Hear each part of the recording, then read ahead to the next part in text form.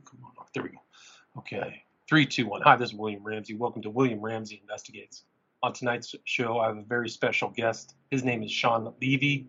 He is the author of a book that came to my attention. It looked very interesting.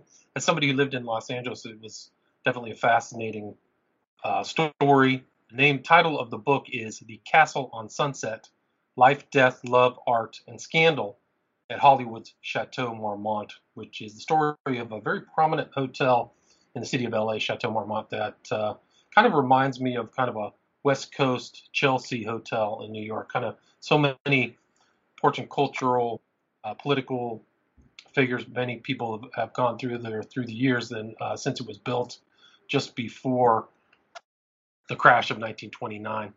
But he's also the author of many other books. One is Dolce Vita, Confidential, Fellini, Lauren, Pucci, Paparazzi, and the Swinging High Life of 19 Nero, A Life, which kind of ties into this story.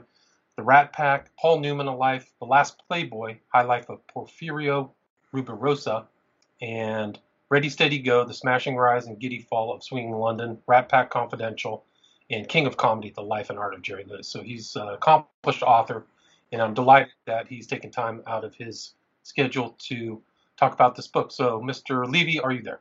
I am. Hi. Hi. Well, I'm thankful that you decided to do this interview. I know we took a little time to kind of figure out a date, but for people who don't know your name, can you talk a little bit about yourself and what led you to the subject of Chateau Marmont?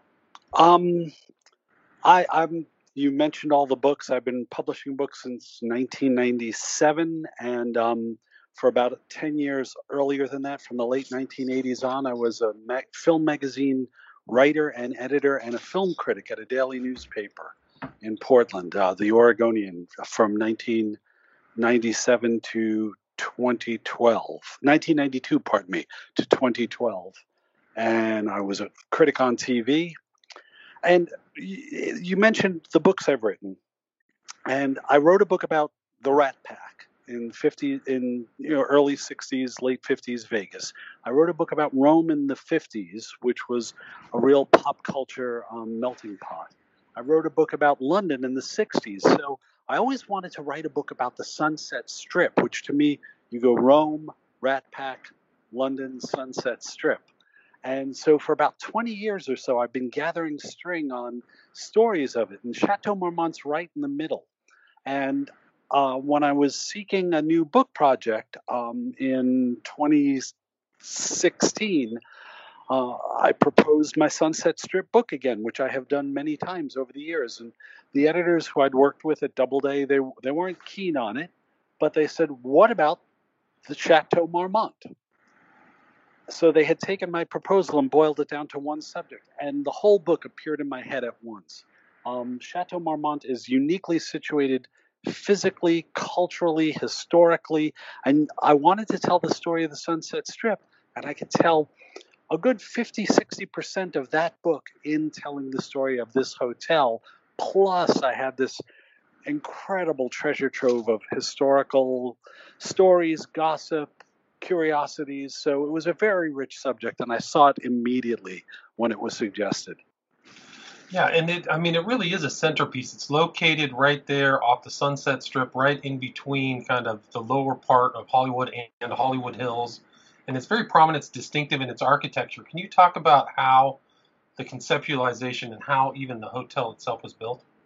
Yeah, it was Sunset Boulevard was an unpaved road in the 1920s, and a speculative builder named Fred Horowitz bought a piece of land just outside the Los Angeles city limits. If you drive west on Sunset Boulevard from downtown, past the Hollywood freeway, it's basically a grid like Manhattan. It's a checkerboard.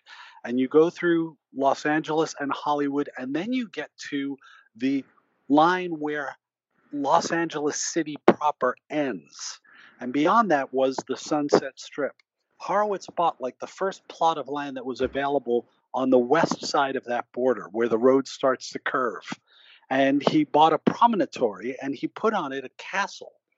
Basically, he was in love with a chateau that he'd seen in France, which happens to be where Leonardo da Vinci is buried. And he wanted his architect to reproduce it in small form on this hillside. Again, it's an unpaved road. The city of West Hollywood exists virtually in name only. And it's right there, like the Rock of Gibraltar. It's at the beginning of something. The road changes, the culture changes.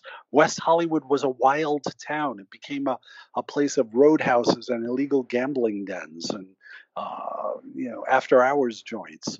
So here's Chateau Marmont with 1 foot in Los Angeles and 1 foot in this bohemian new little village that still, as I say, wasn't paved. Right, and it's right there just west of Laurel Canyon Drive, right?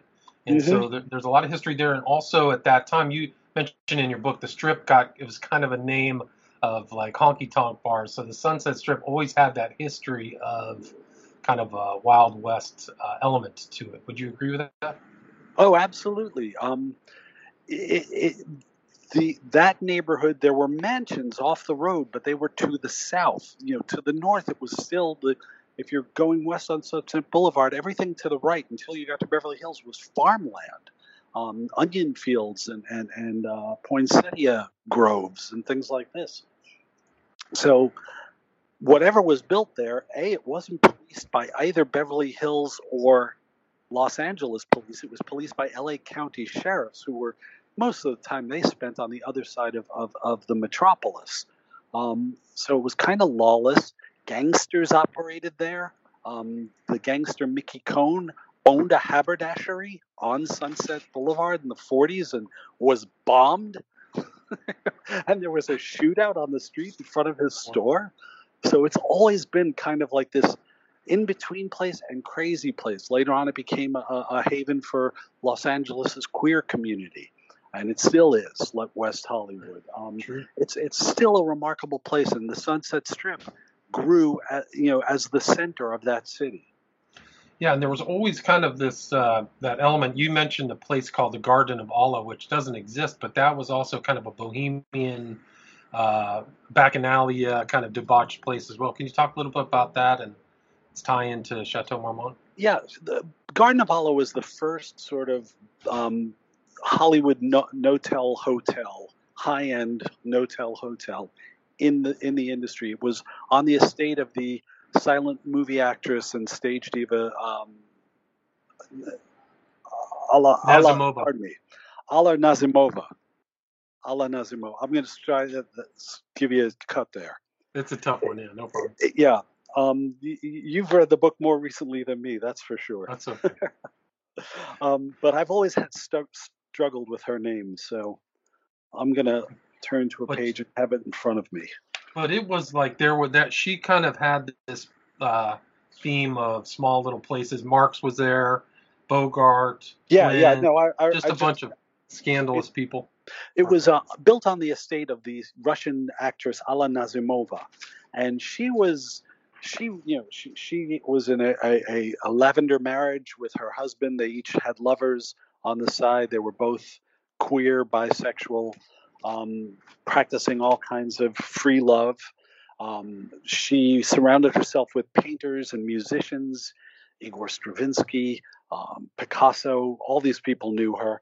And in Los Angeles, she built the inside. It had parking garages and elevators, and every unit in Chateau Marmont was an apartment with a kitchen and a living room and, at the very least, a small suite with a kitchenette, because they were meant to be apartments. That's how people lived in West Hollywood in those days. Right, and I think that's interesting because most people wouldn't know that the Marmont was built originally as an apartment building, not a hotel. So it was transformed later, right? Sorry. Yeah, Fred Horowitz's idea when he built Chateau Marmont was not for a hotel. Who would build a hotel on a dirt road? It was to put apartments, mid-scale to upscale apartments, mainly to the out-of-town wealthy trade.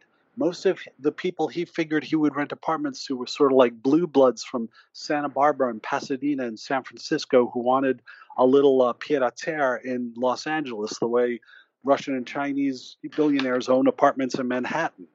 And that was the original idea, but he cut the ribbon on the place 7 months before the stock market crashed in 1929, and even those wealthy people stopped looking for apartment rentals.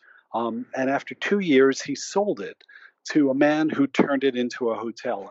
Alfred E. Smith, one of the founders of the movie business, who had become a property speculator after selling his company to Warner Brothers. And he saw that a hotel was a better prospect. For one thing, Sunset Boulevard had been paved. This spot, it was very convenient to Burbank or Culver City or West LA, so you could get to every movie and TV facility really conveniently. He understood the movie business. He understood the people who would want to stay in a place like this. So he turned it into a successful business as a hotel. And at very early stages, there were very famous people who wanted to stay there, namely Billy Wilder and Jean Harlow. Can you talk a little bit about them? Yeah, from Horowitz sells in 1932, and from 1933 on, celebrities and particularly European and English and New York film people who would be in Los Angeles for months at a time became accustomed to the place. And it was not cheechy. It was funky. Even when it was new, they ran out of money for furnishings, so it was furnished in cheap furniture. And then when the Depression started closing people's mansions, Alfred Smith, the hotelier of the place, bought up estate furniture. So it was furnished in like antiques that didn't match, and it was always kind of not Hollywood. If you wanted the Hollywood experience, you stayed at the Beverly Hills Hotel or the Beverly Wilshire or the Ambassador. These were big hotels on beautiful, lush grounds. Chateau Marmont, there was no swimming pool. It was a single building. It didn't have common spaces like a hotel. It didn't have lobby areas or a restaurant or bar. So people who went there liked it because it was sort of like a bolt hole. And it was, you would run into people. They found one another there. And so you wind up with Billy Wilder when he first comes from Europe, escaping the war, and other refugees from the war came to Chateau Marmont. It reminded them of a European pension. You had Jean Harlow, who was sort of a naughty girl of the 1930s, a sex pot in the Marilyn Monroe vein. Being on her third honeymoon, she was about 22 years old. It was her third marriage. And during the honeymoon, having affairs with other men, including Clark Gable, her frequent co-star. Again, that could happen in Chateau Marmont because there was nobody there. And the people who were there were cool about things like this. If you were at a big hotel downtown or a hotel with more public areas, you would be seen. So it catered to that crowd who wanted to be near the game, but in a private space. But it hasn't changed that much. I think that reputation for secretiveness and also kind of an insider's place really has stayed the same all the way up until this day. So it's interesting that was the way it was, even considering that they didn't have kind of the massive amount of like shrubs or whatever kind of disguising things or even that. And then what developed after like the 30s? How did Chateau Marmont continue in its development? Alfred Smith added some bungalows that were on adjacent properties, the little property lots that had risen up around the hotel as the Sunset Strip was paved started to be populated by these bungalows. So he incorporated some of the bungalows into the property. And so you had like an inner private place. You weren't even in the main building. You didn't have to go through it at all. And yet you got the amenities of a hotel, maid service and things like this. And the next owner, a man named Irwin Brettauer, put in the swimming pool and acquired more bungalows and built a couple of bungalows. So there was one other bungalow addition in the 1970s, and that's it. You have a building with 41 rooms, and you have 22 bungalows. This place only has 63 rooms. There are 63 rooms on a single floor of the Mirage. Right.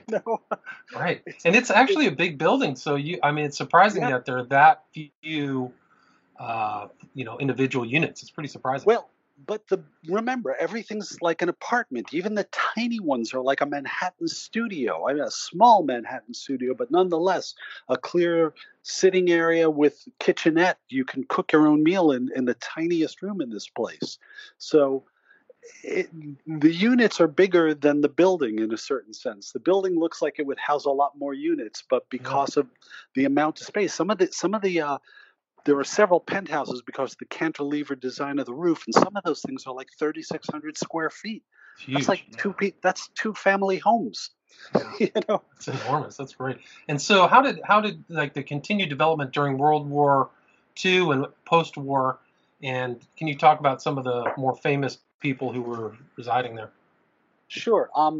Erwin Brettauer, who I mentioned, he ruled over the hotel from the beginning of World War II, more or less, until the early 1960s. And I think that's when Chateau Marmont really became what we think of. Um, Brettauer was an anti-fascist. He actually funded the political opposition to Adolf Hitler. That's an anti-fascist. You know, if you're banking the guy Hitler ran against, I got to say you're against fascism. Um, and he came to America, right? He lost that one, and he started buying apartment buildings. He was a banker. He had a PhD in chemistry, and he believed in small d democracy, human freedom and civil rights. He decided that Chateau Marmont would be accepting of people, um, not so much like anything goes, but like if you behave with respect and dignity, you'll be treated with respect and dignity. That meant you would have your privacy, but you also didn't carry on like a loon. And he let the pool that he built in 1948 became a haven for gay Hollywood. That's where Tab Hunter and Anthony Perkins, the two actors, met and began a couple years affair that I believe is going to be a Ryan Murphy TV series with Zachary Quinto. That's where Nicholas Ray made Rebel Without a Cause. Nicholas Ray, the 40-something director who was sleeping with his underage male and female co-stars, Natalie Woods and Sal Mineo. Sleeping with is not the right word. He was preying on them. We're talking about a guy who had children older than these children. But during that time, he lived there for 8 years, and he made great movies while he was there, including Rebel Without a Cause. And one of the ways that movie came about was Chateau Marmont was a place where the teenagers, gangsters from Hollywood High and young Hollywood and screenwriters and filmmakers could mingle at a swimming pool in Nick Ray's bungalow. He created a milieu there. During this same time, the method actors started to come from New York. Marlon Brando, Paul Newman, and Joanne Woodward. They basically consummated their romance there. Paul Newman was a married man with 3 children when he met Joanne Woodward, and Chateau Marmont was where they acted on this passion that had developed between them and was the start of their 50-year marriage. So it was always filled with these fascinating characters.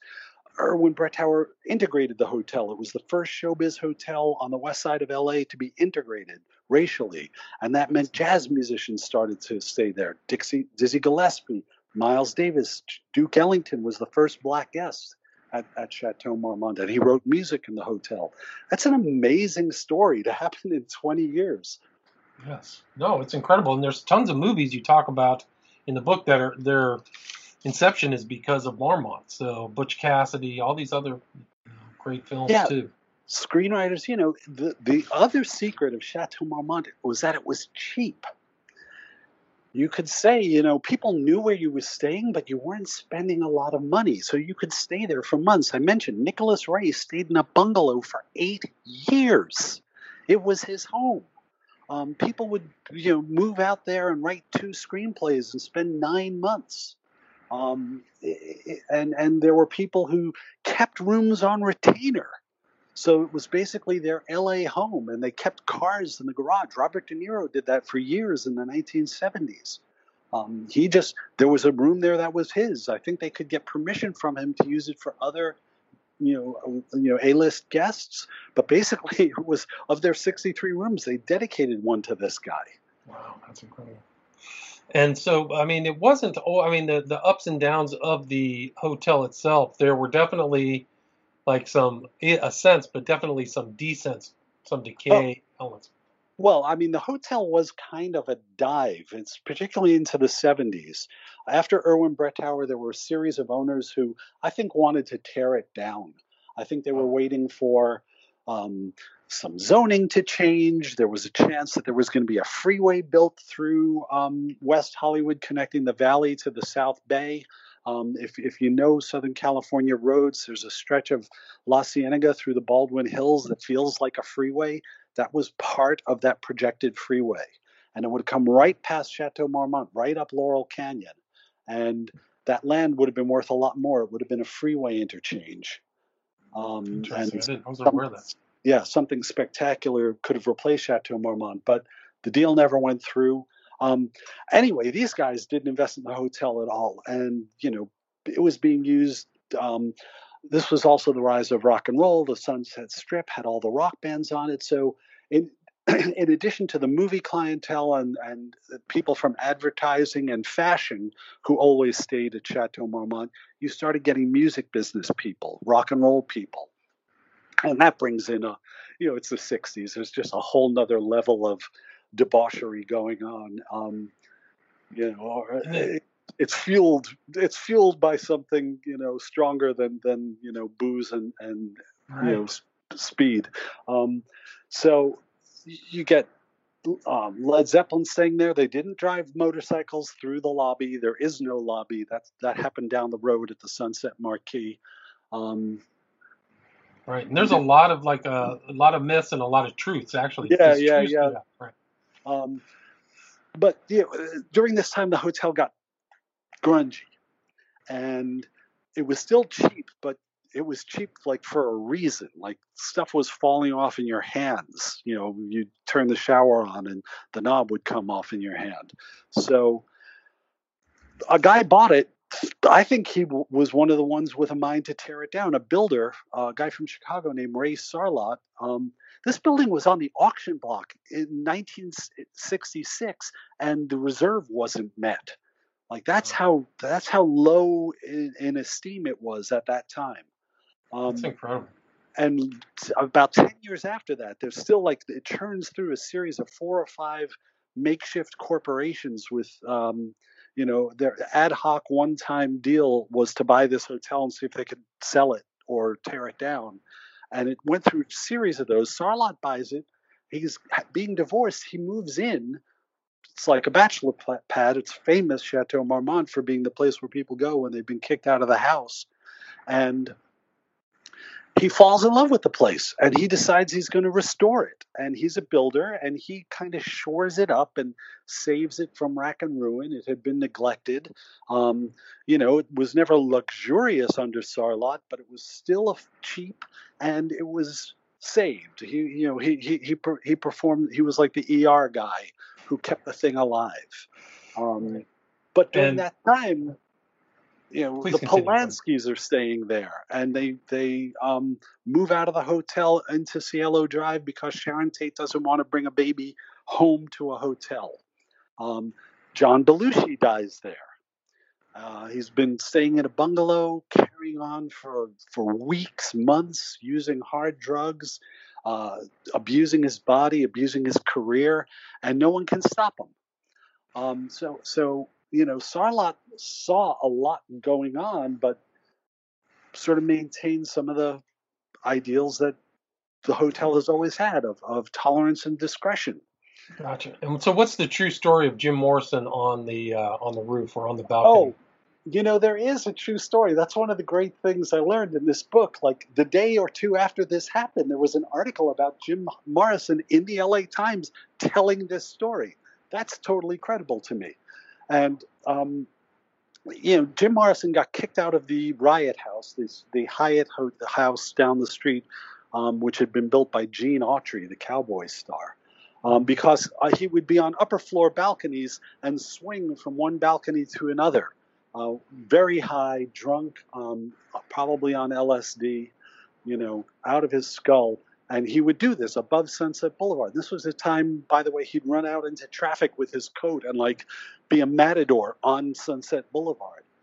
So he gets kicked out of that hotel and he winds up at Chateau Marmont. He's in a bungalow that has an upstairs and a downstairs, and he's going to do the same trick.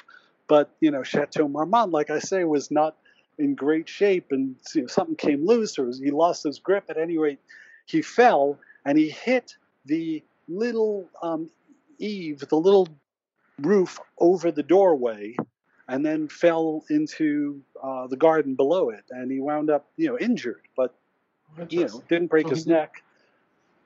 So there is some truth to that story. Yeah. And then 2 days later, this guy who was at the party says, "Yeah, man, I saw this thing the other night. Jim Morrison is still alive." And someone is telling this story to a reporter for the LA Times. In a historian's eye, that's true. Gotcha. And so, I mean, it went through kind of a downward phase, and then there was a reascent, correct? Kind of in the 70s. Well, in the 70s is the time we're talking about. Jim Morrison's 1971, Belushi's 83. Roman Polanski stayed there again after Sharon Tate's murder when he was about to flee his sentencing on the charges that charges are still open in California against him for. Yeah, I think he's a convict. He's a convict. He just wasn't sentenced. Yeah, he did serve time, but not all of the time he probably would have under the way it was going to be sentenced. At any rate, he was there during that time that happened. That was the last place he lived before he fled the country. Oh, interesting. And Sarlat owns this place from 1975-ish to 1990-ish, and then he sells it. He and his partner are splitting up their corporation. He's had the hotel for 15 years. He had other interests, and but he as I say, he rescued it. Then he sells it to a guy, the current owner, Andrei Balázs, who's the heir to a biomedical fortune made by his Hungarian dad, who made billions. And he's kind of like a socialite, right? I mean, would you? Yeah, Balázs is a man about town. He his wife of the wife of his older children is Katie Ford, heir of the Ford modeling business and fortune. So he was in the fashion world. He worked in politics as a young man, then became an art dealer and a nightclub owner, and then he bought this hotel. And over the years, he's been engaged to Uma Thurman. He's dated Chelsea Handler, Courtney Love. He currently lives in Europe with his wife. Balázs is mid-60s. His wife is about 30. They have a baby who's about 2. He keeps trying to sell his apartment in Manhattan. It's a $12 million apartment, and he says basically it's just a storage place for clothes and art. So he's getting rid of it. Yeah. So, and his thing is celebrity. He's owned other hotels. The Mercer Hotel in Manhattan he built and still owns. He owns hotels in London and on Long Island. He has, over the years, owned other hotels, the Standard Hotel chain, kind of hipster, high-end, in Los Angeles, New York, Miami. He helped found those, and that company is no longer part of it.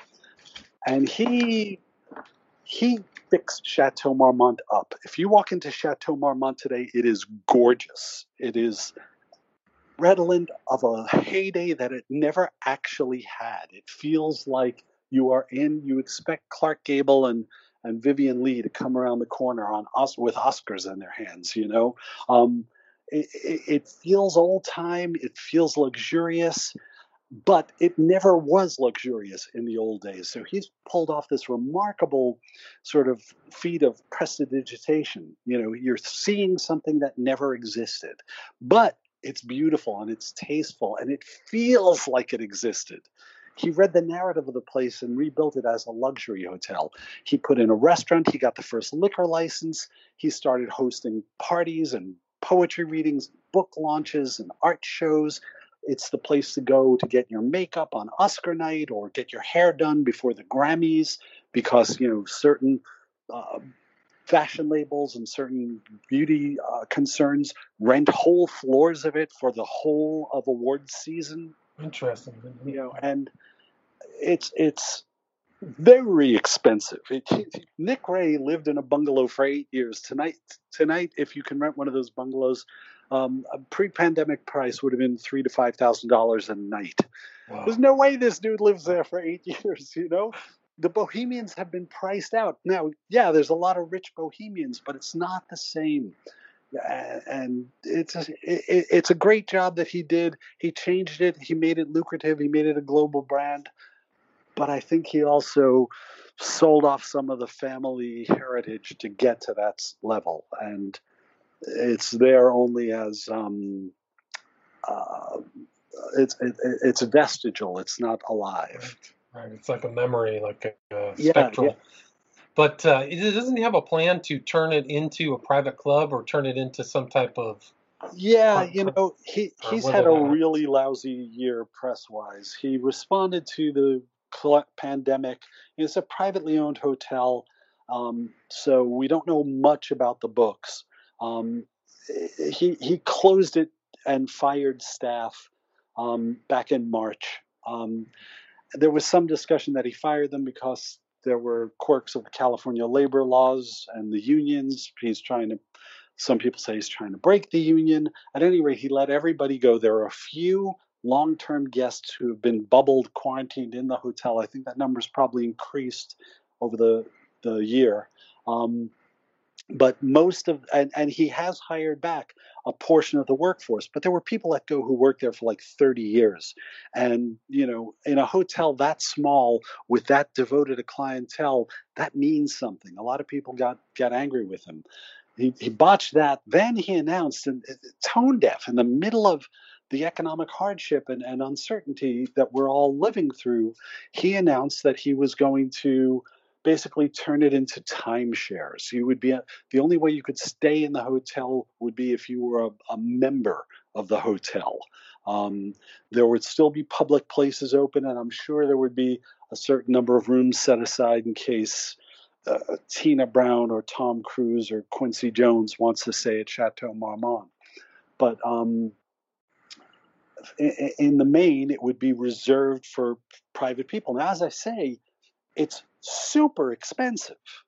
The smallest room in the place is probably about, a year ago would have cost you about $800 a night, maybe $500 a night. And that would be for like a kitchenette with a bed in it, Right. and bigger than some hotel rooms, but not as big as the other rooms around you. That's for sure. And, so he had basically turned it into a private club anyhow. Right. Everybody's priced out, right? So. Yeah. Except, there could be new people coming in, and it's a way for him to generate income when the hotel business is completely flatlining.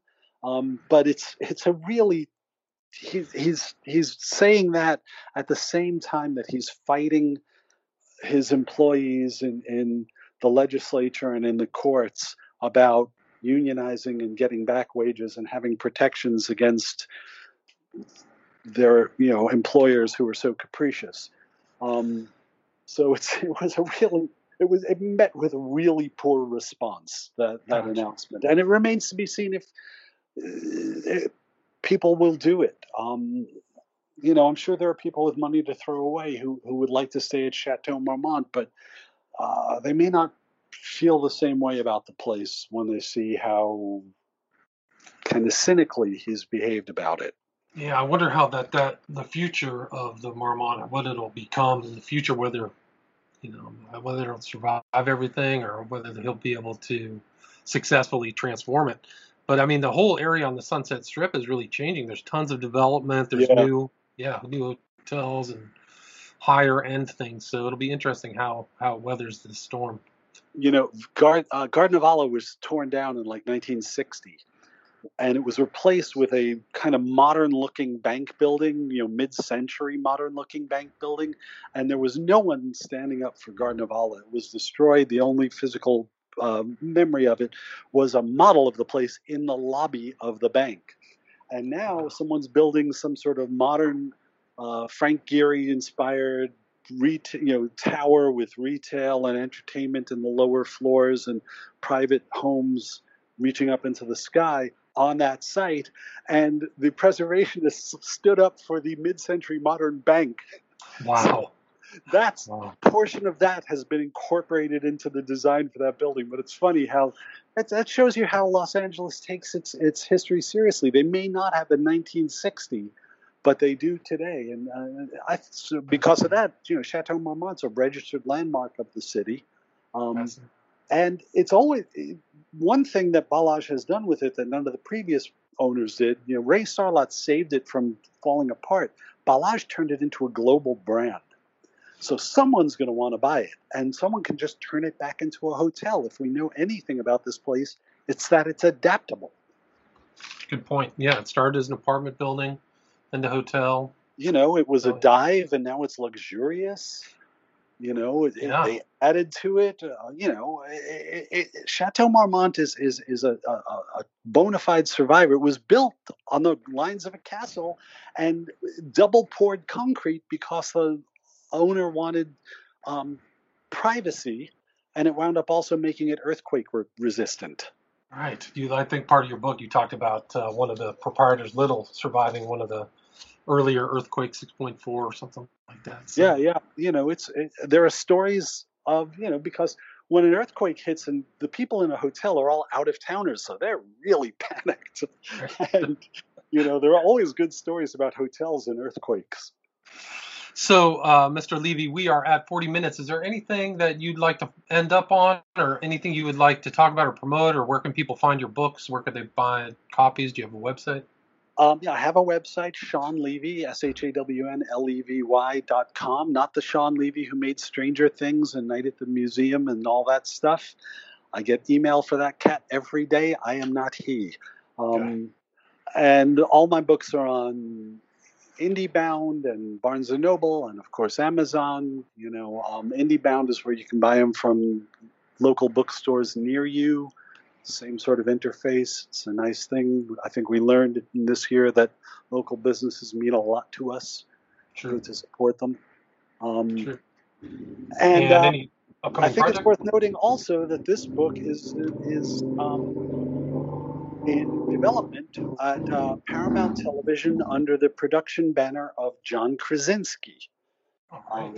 He's hoping to do a scripted TV series of stories set in this world of Chateau Marmont. Well, hopefully that gets green lighted and we can watch that on there. I mean, this would be a good intro to that future show.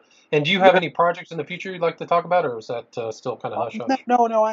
I'm working on two books that'll be released in 2021. One is a book of poems from a Portland, Oregon publisher where I live, based on a year's worth of obituaries in the New York Times. They're odes and meditations and who knews, and that was 2016 was the year I did it. And that was the year we lost Muhammad Ali and Arnold Palmer and David Bowie and Leonard Cohen, Nancy Reagan, John Glenn, Fidel Castro. It was really Prince. It was a really remarkable year. And so it's a bunch of mini biographies in poetry. And for Doubleday, I've got a history of the women pioneers of stand-up comedy. So it's sort of like the real Mrs. Maisels. Great. Well, that sounds great. I'll keep an eye out for that. So again, it's Shawn Levy, and the book is The Castle on Sunset, Life, Death, Love, Art, and Scandal at Hollywood's Chateau Marmont. Thank you so much for sharing your book with us. Appreciate it. Oh, thanks so much for your interest. All right, Shawn. Take care. Have a good one. Let's see, are you still there? Yep, I am. Okay. Let me stop.